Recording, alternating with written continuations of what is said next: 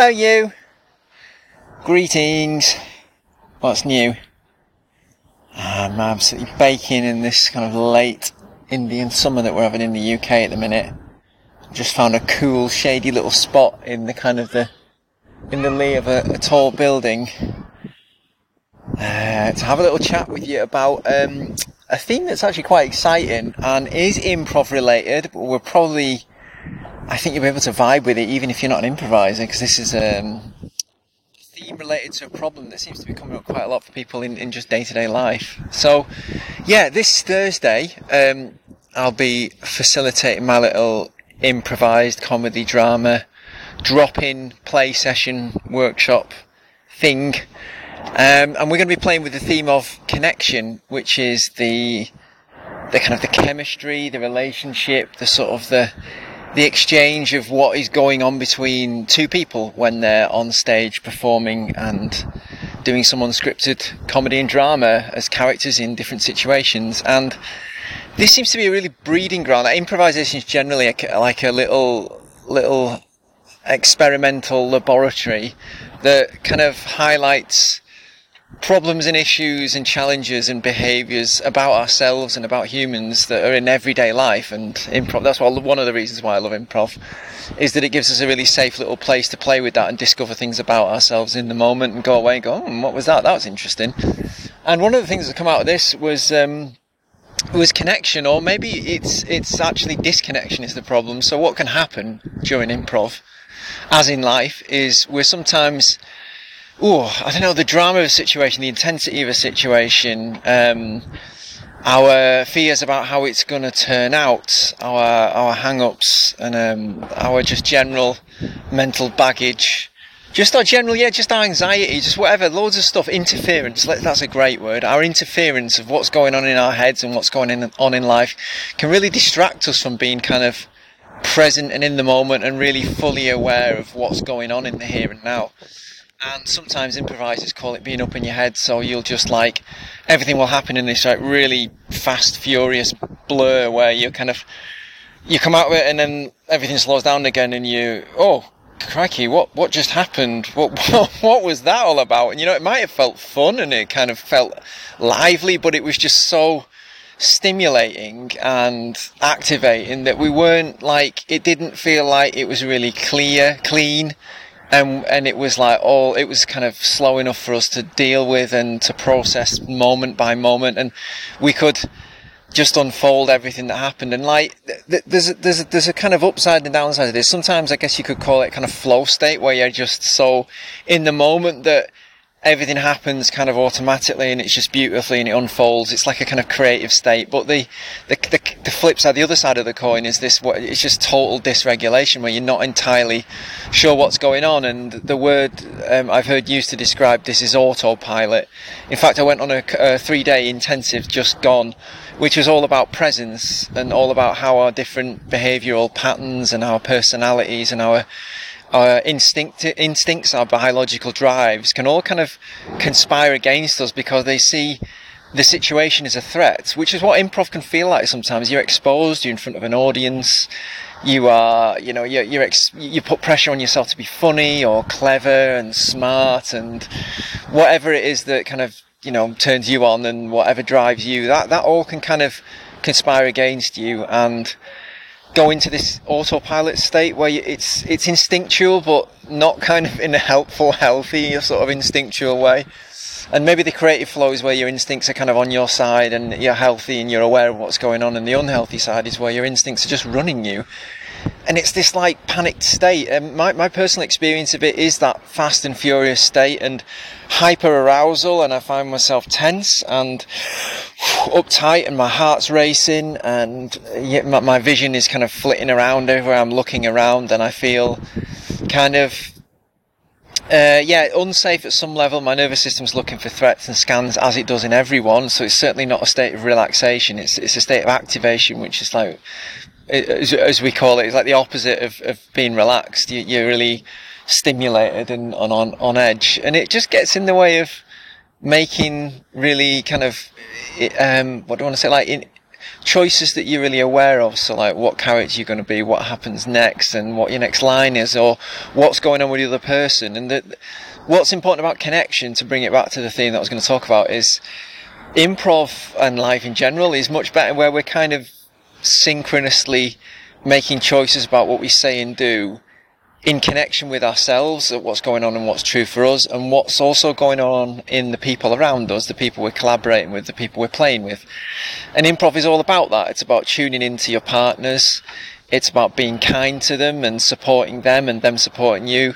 And also just kind of co-creating together, having fun, playing with an idea and building a world that you both inhabit. So you're using your imaginations together to create a game and a scene, and then letting it unfold as it kind of naturally does as you both play with it and your imaginations come up with sort of crazy fun stuff and this kind of thing. So yeah, when we're disconnected, all that is not available to us. All we've got is this sense of, I've heard it described as panic or even judgment. It can leave you dissatisfied, it can leave you kind of frustrated at yourself, it can leave you spun out, kind of almost like you've checked out in the situation and zoned out, that kind of thing. And this is, I think it's all related to connection. So being aware of what's going on in you, what's going on around you, what's going on with the person you're with, all this kind of stuff. And also presence comes into it as well.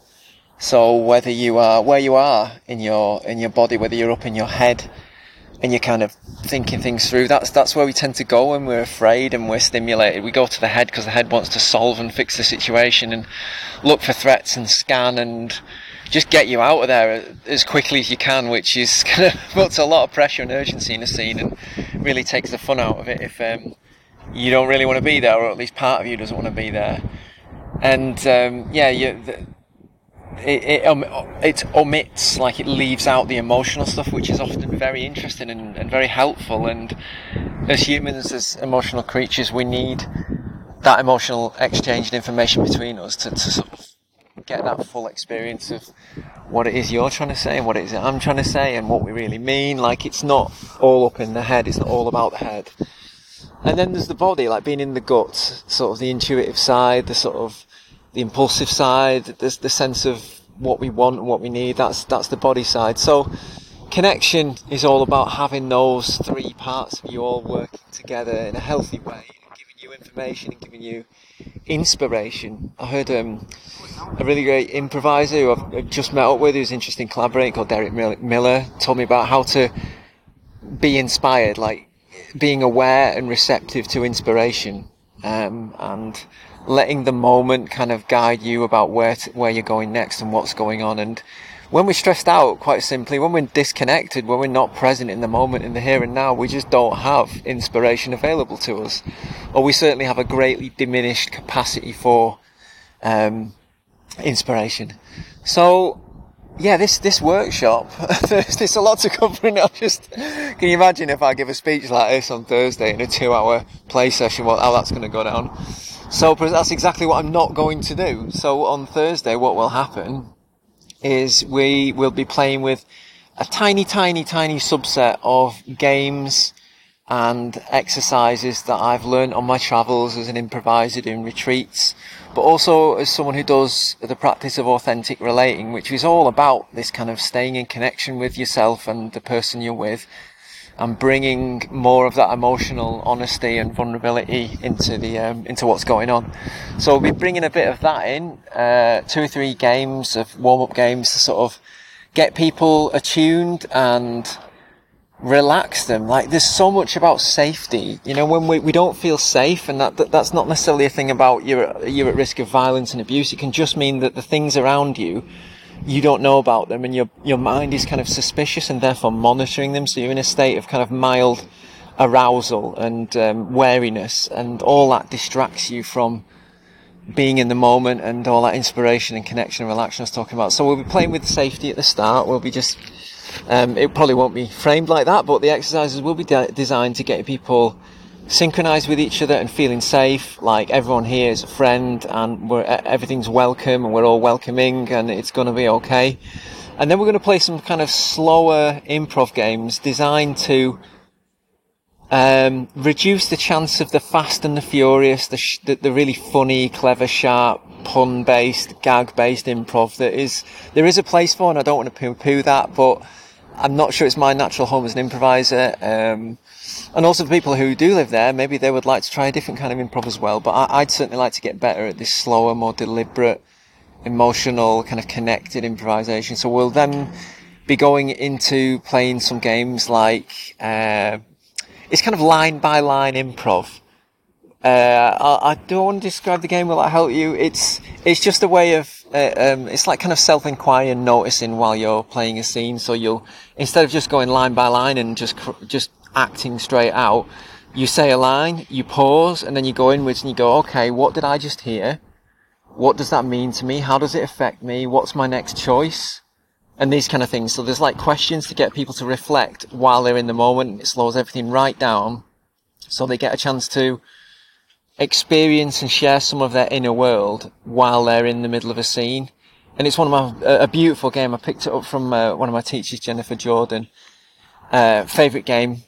So we'll be playing with that. But we're going to end with a sort of a really fun, light-hearted game called Yes, That's Right, Bobby, which I picked up from Maria Peters on her improv retreat, and it's about two people just really over-agreeing with each other and being really super, that they're like connected, they're like TV show hosts on QVC trying to sell some old crap, to grannies or whatever, like jewellery and kitchen appliances, but they're so kind of like in each other's sort of, they're sharing so much inspiration and bouncing off each other and just totally exaggerating. But the thing is, the twist is they've got to sell something utterly useless.